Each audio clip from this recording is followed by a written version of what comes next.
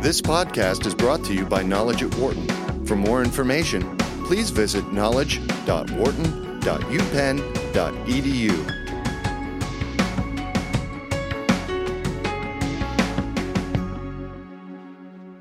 Former McKinsey partner Caroline Webb has put together a book which looks at some recent discoveries through science that may very well help you have a good day at work. The book is How to Have a Good Day. Caroline joins us on the show right now. How about that for an introduction, Caroline? That's pretty fantastic. It's great to be here. We try our best if we can. How many people do you think, in terms of all the research that you've done, how many people do you think percentage-wise are not having a good day on average when they're going to work? Well, there's a lot of surveys out there that suggest that around half of the workforce are not particularly enjoying their everyday working life. And that's pretty sad when you think about how many of our hours each day we spend at work. And even for the rest of us, those of us who might love our jobs deep down, actually, day to day can be not as great as the big picture. So small stuff can get us down even when we love our jobs. And I became very interested in what it would take to make everyday life a little bit easier as we go through our tasks and our priorities for the day. Yeah, so give us a little bit of the backstory about how you kind of accumulated this data and really the themes behind the book.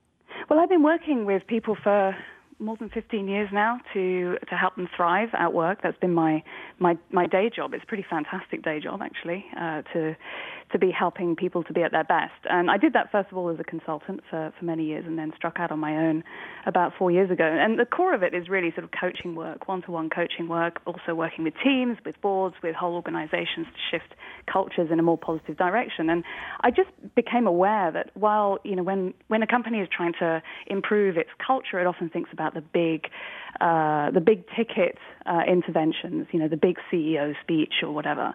And that stuff is needed, but often what doesn't get focused on is the small stuff. How do you handle disagreements? How do you handle days when, the workload is very heavy? And often the way that people deal with that is actually what really defines the way that an organization feels. So I became more and more interested in the small spaces of our lives, let's say. And my coaching and consulting went more and more in that direction. So this book comes out of years and years of practice. And it is interesting that there is so much more research about this, that we're trying to figure out how to have a good day and how to make the workday better just in general. And the fact that scientists and behavioral economists and, there are so many people that see this as an important piece to not only personal success, but corporate success as well. Yeah, there's so much great research out there that's being done by behavioral scientists, which is the sort of umbrella term for neuroscientists, psychologists, and economists who look at why we behave the way we do. But a lot of it isn't really making the leap from the lab into real life, one might say. So that's really where my work focuses. It's sort of translational. I'm interested in translating this amazing research into, well, what does it mean for how we should handle a conversation like this differently, right, how we should handle a meeting differently, our to-do list differently. So I think there's still a long way to go, actually, in that practical translation, but I'm hoping my work makes a bit of a dent in it. I'm guessing you've been asked this question a few times, but I won't be any different. But what's a good day to you? Yeah, well, through the book was really based on asking that question to hundreds and hundreds of people over the years. I used to ask them, what's a good day for you, what's a bad day for you, and what would it take to get more good days? Yeah. So I feel pretty confident in giving a kind of general answer, though everyone's different. I think, it is about getting to the end of the day and feeling that your attention and time has gone towards what really matters to you. And second, I think it's about feeling good about what you've done. And third, I think it's about enjoying yourself, or at least feeling that you've bounced back from what's not been great, so that you've got enough energy and resilience in the tank for the next day. We're talking with Caroline Webb, former McKinsey partner. Her book is How to Have a Good Day. Your comments are welcome at 844-WHARTON, 844-942-7866. If you have a question, you're more than welcome to jump in. You have kind of three themes as to how to make, I guess, the science work in today's business world. Go into those, please. Yeah, well, I was trying to create this grand synthesis of decades of work in psychology, neuroscience, and behavioral economics, and I was trying to really identify what the three essential big themes were that cut across all of those disciplines and really useful for us to understand. First is two-system brain, and the idea there is that we've got a deliberate system in our brain that takes care of everything we do deliberately and consciously, and that's reasoning, self-control, planning, forward thinking, all the grown-up stuff. And then we have an automatic system which takes care of just about everything else. And the systems have strengths and weaknesses, and we don't really play to those strengths and weaknesses as much as we might. And it's so central to actually having a better day. So, for example, the deliberate system gets overloaded really quickly and has huge capacity constraints. And if we understand how that works, it becomes much easier to see how we can get overloaded so easily and what it takes to lighten the load on our deliberate system. For example, having a to-do list that has 3 things on it rather than 23. These things actually help us think more clearly. So two-system brain and playing to the strengths of each system. And then the second big theme is discover-defend, the discovery-defend axis. And the idea there is that your brain has a couple of different modes, let's say. One is defending you against threats, and the other is going out and seeking and discovering rewards. And these systems result in these modes result in quite different approaches to life, right? So when you're in defensive mode, you're quite tunnel visioned, you're closing down, it's fight, flight, or freeze.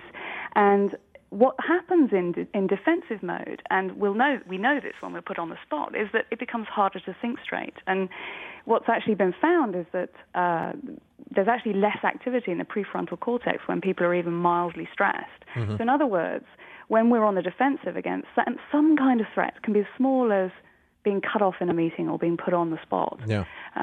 It's enough to actually make us seize up slightly and not be able to think straight just at the moment when we really want to raise our game. But the idea of dealing with that in the workplace is something that I think it's almost universal that most people would like to be able to get rid of, but it's almost become a norm in terms of dealing in being in the office. Yeah, absolutely. And so a lot of my work focuses on how to get people into discovery mode, where you'll focus more on the rewards than the threats in a situation.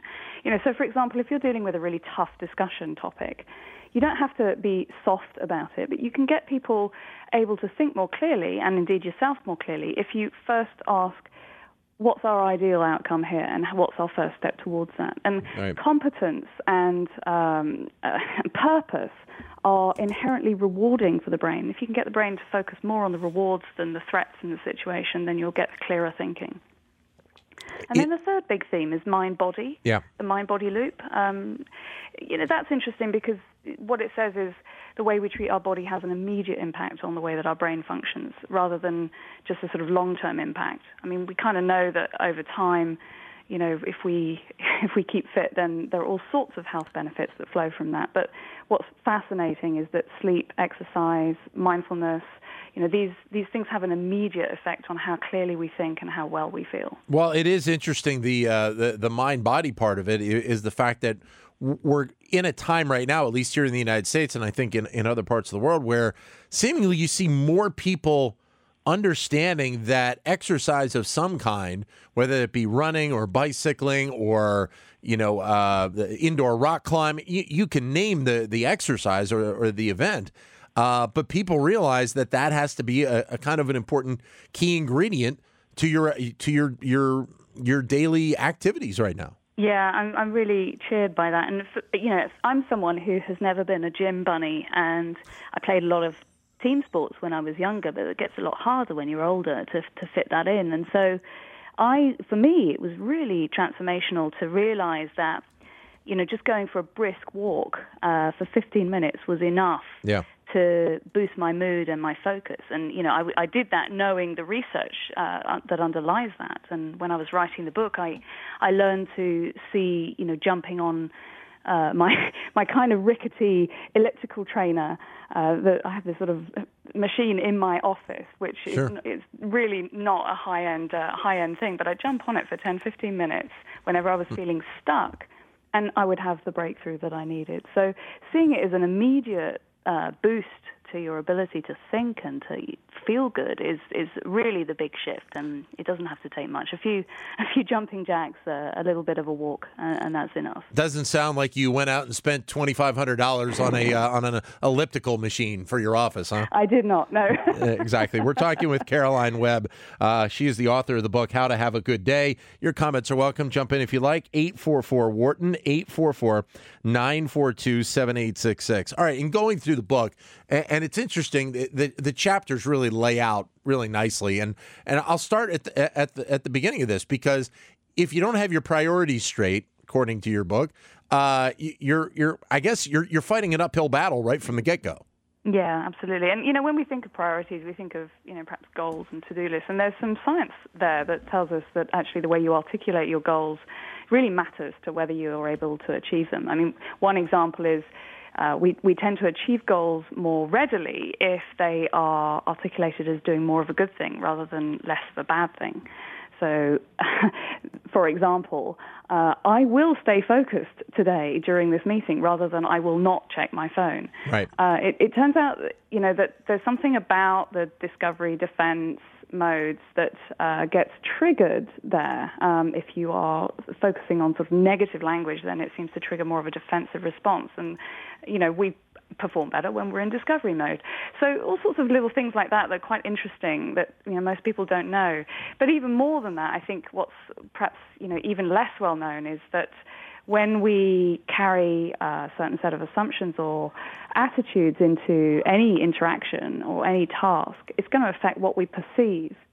And that's because our brain can only actually perceive consciously part of what's going on around us at any time. And what we tend to see is whatever matches what's already top of mind for us. And this is one of those head explodes moments where you think, oh my gosh, I thought I was perceiving reality pretty objectively. But it's a bit like that time when you maybe cover a new car and then you suddenly see every car on the road that is that exact model. Because it's top of mind for you, that's what you see. So there's real power to being more deliberate about setting your intentions before you go into anything during the day, because you will see more of it. If you go into a conversation expecting someone to be a jerk, you will see everything that confirms that they are indeed a complete jerk. And you may miss moments where they smile or where they're more conciliatory and more cooperative. So I think that's really profound, and most of us don't realize it, and it can make a big difference to every day. So once you get that jerk mentality in your head, it's really hard to take that out, right? Yeah, and it's subconscious, right? And what we don't realize is that we're then filtering out everything that suggests the world is a nicer place than our attitude kind of going into the day suggests. Yeah, you also spend time in the book talking about relationships and both the good and the bad. But I also found it interesting that you talk about something that I think is important, but it's maybe not talked about enough, is the part about your success also really reflecting on other people and being able to help other people have success as well. Yeah, absolutely. I mean, very few of us are hermits sitting in a cave on our own. And our success depends so much on the people around us, and not just our success, but our happiness and, our feeling of connectedness. Researchers have shown that it's one of the most reliable predictors of our view of how happy we are, how much we feel good about our lives, is the quality of our relationships. So absolutely, it's super important, and it's so easy, if you're sort of a very technical, analytical person, to think that, the relationship stuff is, soft and doesn't really need as much focus. But it can be transformational just to know a few things about, for example, how to get other people out of defensive mode and into discovery mode so that they're, behaving more like their best selves. And I think, one of the most powerful things to know is that autonomy is an enormously motivating force. I mean, we know it when it's taken away from us, when someone treads on our toes, which is terrible. But that has a big implication for how we handle and deal with other people, even if they're peers, to give people space to contribute and provide input rather than telling people what to do.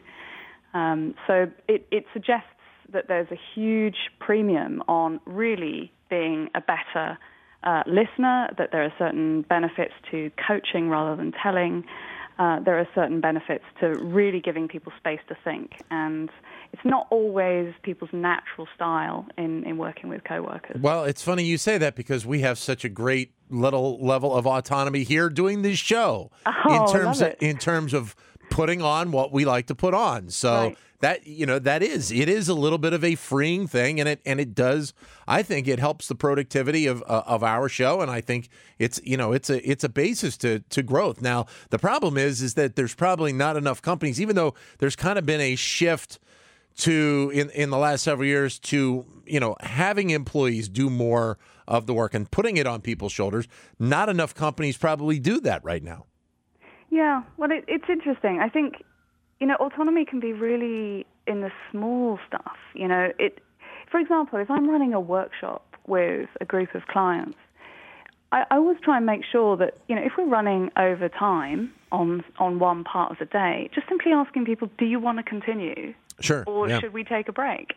It can be really small ways of just inviting people to feel that they own part of what's going on. And I think that, once you realize that it can be as small as asking people's advice, yeah. What do you think about this topic? It becomes a lot easier to imagine how you might build it into your natural interactions with people without necessarily needing to shift the whole culture of an organization. We're joined by Caroline Webb. Her book is How to Have a Good Day. Your comments are welcome at 844-WHARTON, 844-942-7866 if you'd like to jump in. Or if you like, you can't join us on the phone. You can join us via the web. You can send us a tweet at BizRadio111 or my Twitter account, which is at DanLoney21. You also talk about in this book the fact that people should think about having an impact somehow, some way in their job, in their company, almost every day, correct? Well, this is about feeling that you have some usefulness, right? It's feeling that, when I was talking about what a good day is, feeling good about what you've done is partly about having great interactions. It's partly about, doing your best thinking, but it's also about feeling that those conversations and that thinking isn't wasted. And sure. A lot of that comes from whether our communications are really landing the way that we want, whether we're able to make change happen, even if it's in tiny ways, and having the confidence to really come across as our best selves, perhaps when we are not feeling that confident. And, those are topics that, we often think about, if we're in advertising or marketing, we're thinking about how do we influence the customer. We don't think about it quite so much in, well, how do I write this email so that it really gets the effect that I want? Or I'd like my colleague to stop spilling coffee in the kitchen. Yeah. I mean, it can be really small stuff, but actually understanding what it takes to make change happen can make you feel pretty good at the end of the day. It can make you feel like, oh yeah, okay, I actually made a difference.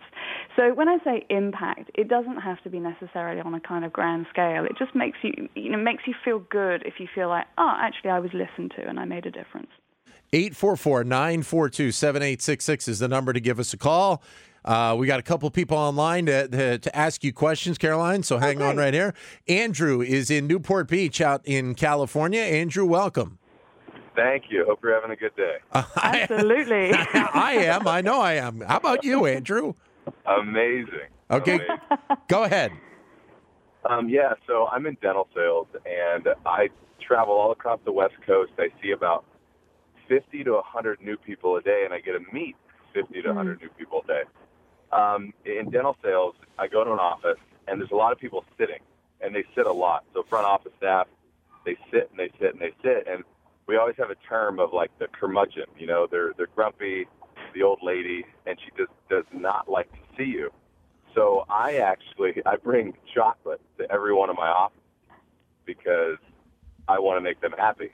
And I have this feeling that our society today, kind of going back to what you guys are talking about, the lack of exercise, the sitting for hours and hours on end is, how much of that is contributing just to the overall well-being of people, and, how do we change that? Well, first of all, I think it's fantastic that you're thinking about the power of reciprocity, which is effectively what you're doing by giving people a little treat or showing that you're thinking about them thoughtfully, handing over some chocolate, because reciprocity is one of those rewarding forces. Whenever we feel that there isn't reciprocity, actually we're tipped a bit towards the threat state, the defensive mode. That's why if we say I love you and the other person doesn't say I love you back, it feels awful. So yay for thinking about what you can bring and what you can give that makes people feel seen and makes you feel as if you're treating them like a human being. And then on the sitting point, my argument here is always, I think that people get a little bit turned off by the feeling that they have to maybe invest in a standing desk, or they have to do big things to really shift the amount of physical activity that they're getting in their lives. And actually the research is really supportive of the fact that it takes very little.